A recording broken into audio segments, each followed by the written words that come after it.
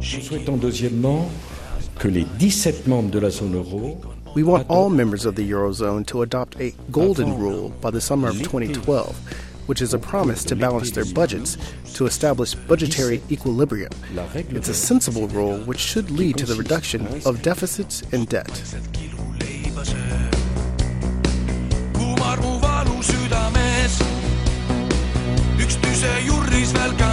Hello and welcome to Planet Money. I'm Jacob Goldstein. And I'm David Kestenbaum. Today is Tuesday, August 16th, and that was French President Nicolas Sarkozy you heard at the top. As you've been hearing on this podcast and in the news, the countries of Europe have been in some pretty serious troubles recently.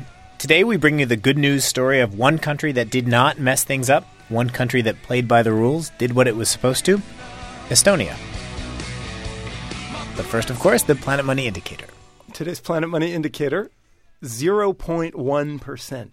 The German economy, the export powerhouse, the core of the Eurozone, grew by just 0.1% between the first and second quarters of this year. In fact, growth is very, very slow right now in all of the big Eurozone economies. France actually did not grow at all between the first and second quarter.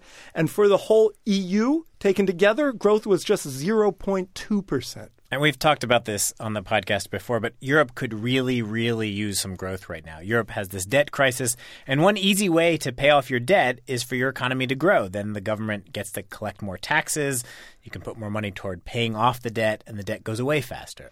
And Germany and France in particular, they are not the ones in big debt trouble right now, but they're supposed to be the strong, healthy economies. They're supposed to be the ones who are essentially going to bail everybody else out. So you really want Germany and France to have healthy, growing economies so they can carry this load. And that actually brings us right into our podcast today about Estonia. Estonia, unlike much of the rest of the Eurozone, is actually growing. It is growing faster than any other country in the Eurozone. In the second quarter, when Germany's economy grew at 0.1%, Estonia's economy grew by 1.8%. And that's just one quarter. So one quarter at 1.8%. Over a year, you got 4 quarters. You're getting close to like 8% growth. And, in the U.S., we always talk about annual GDP growth, and we think 3% is pretty good. So 8%, is great.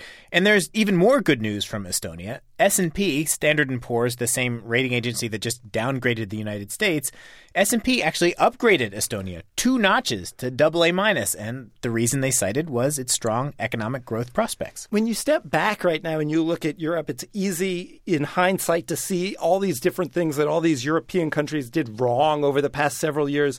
But Estonia is the country that did everything right. The podcast we're about to play you is a replay. You're going to hear me and our colleague Hannah Joffe-Walt. Now, at the time we recorded this podcast back in January, things in Europe were already pretty bad. So Hannah started out by asking Estonians the obvious question. Why would you want to be part of this club? Aren't you worried about the euro crisis? I don't mind. This is Peter Vork. He's a management consultant in Estonia, and he, like the dozen or so Estonians I've spoken to over the last few days, told me there is a lot to be gained from joining the euro. So Peter points to 2 main reasons. The first one is just that it makes the math easier. There are no more currency conversions to worry about. Even Finns can say that, okay, I have 100,000 euros. I would like to buy, real estate. The apartment next door costs 100,000 euros, but in Estonia it costs something, 1.5 million Estonian crowns. What is this? Now it costs the same 100,000 euros. They look at Estonia now different ways because it's the same money which they understand. So that's an economic reason: increased investment, increased in trade, all that stuff.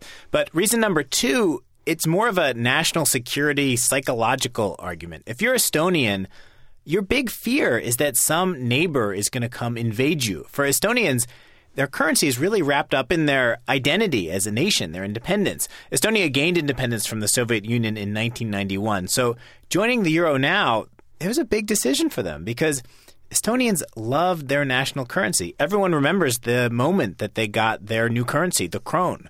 Like this guy who judges Estonian Idol. His name is Mikael Raud. They were our own money. That's probably the very moment when I realized that, hey, we are living in an independent country. The only money that I had seen in my life were, the Russian rubles, which cost nothing and, looked ugly and looked very Soviet and Bolshevik, This was what Estonians had. There weren't flags flying everywhere immediately after they got their independence, but money, the actual currency, was this everyday symbol that things were now different. So why would they be willing to give it up now? Well, the reason they valued it was because it was a symbol of their independence, and they figured that joining the euro, that's going to help them stay independent. They figure if someone attacks them, the euro countries are going to back them up. So we didn't choose to become part of the Soviet Union. This time you wanted to actually choose the union for yourself. Yes. Well, given our history, we tend to be invaded a lot. Oh, we should introduce this guy to you. He's actually pretty important. My name is Toomas Ilves, and I'm president of Estonia. Yep, that is the president of Estonia. Estonia, population 1.3 million. That's about half the size of Brooklyn. The president actually grew up in New Jersey. So Estonia wanted to be part of the euro. They wanted to be part of this club. And in a lot of ways, when you look at Estonia, it's sort of a moral tale. Like the EU is filled with countries that did everything wrong, spent way more money than was coming in, made, promises to citizens and to the rest of Europe that they had no intention of keeping. But Estonia is the country that did everything right. It is the euro model student. And as is true with all model students in high school, they suffered mightily for it. They especially suffered during the global recession that we have all felt.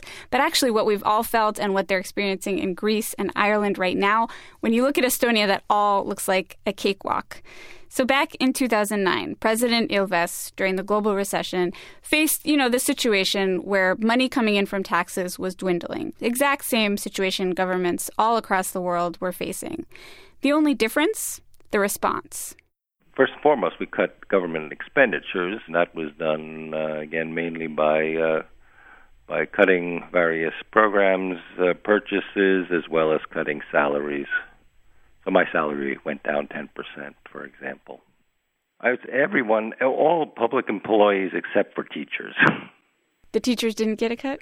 No, they had their raise postponed. And what other stuff was cut? All kinds of road building projects, infrastructure projects in general, purchases of various goods, various things that the government had planned on buying. We put off those purchases. So you had less money coming in, and you decided because you had less money coming in that you should spend less money. Yes.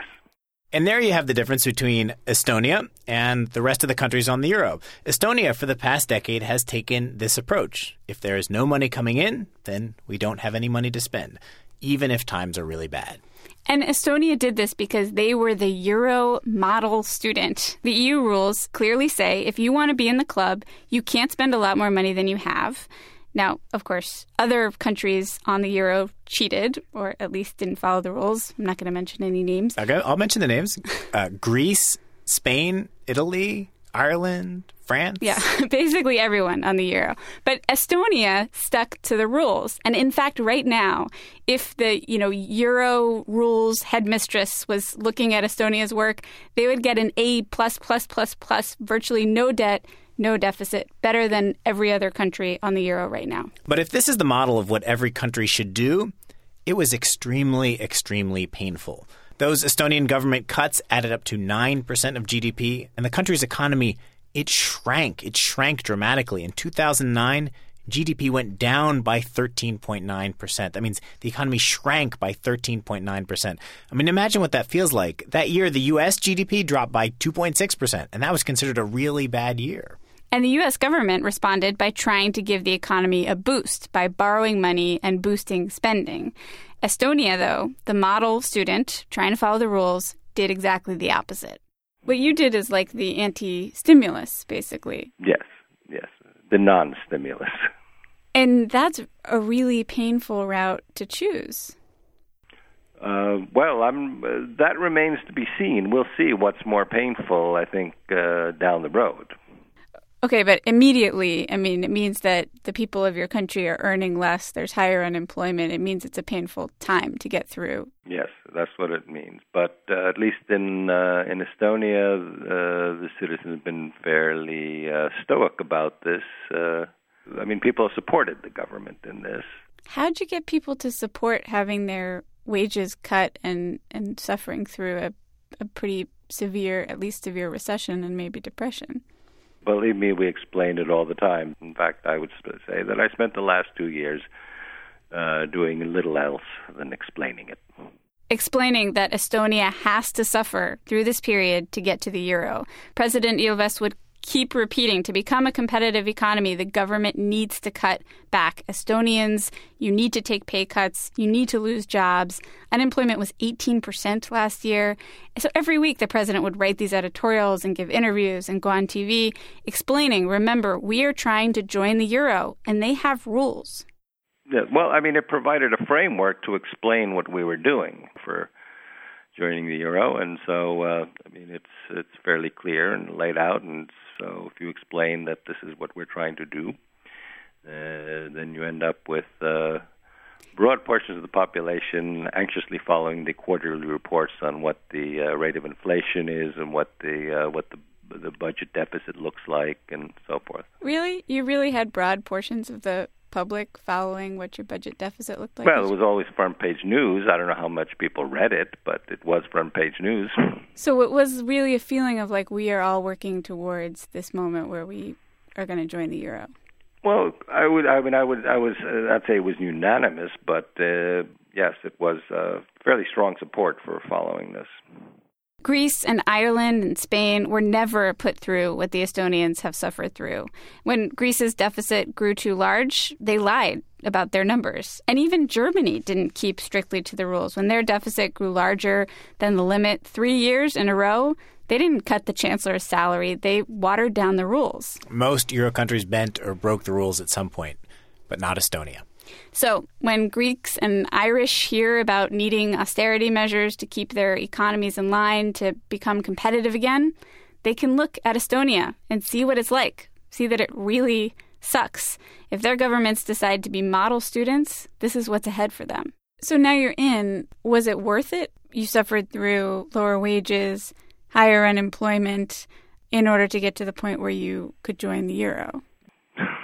I mean, at least we came out of this with something. And Jacob, the exclusive Euro club that Estonia so badly wanted to join is, of course, not doing so well. And now, little Estonia, part of its reward for being part of the European Union is that now it's going to have to help with the bailout fund for Greece, Ireland, and Portugal.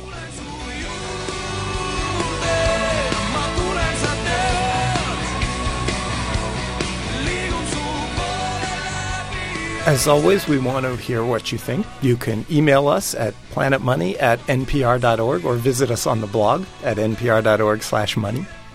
I'm David Kestenbaum. And I'm Jacob Goldstein. Thanks for listening.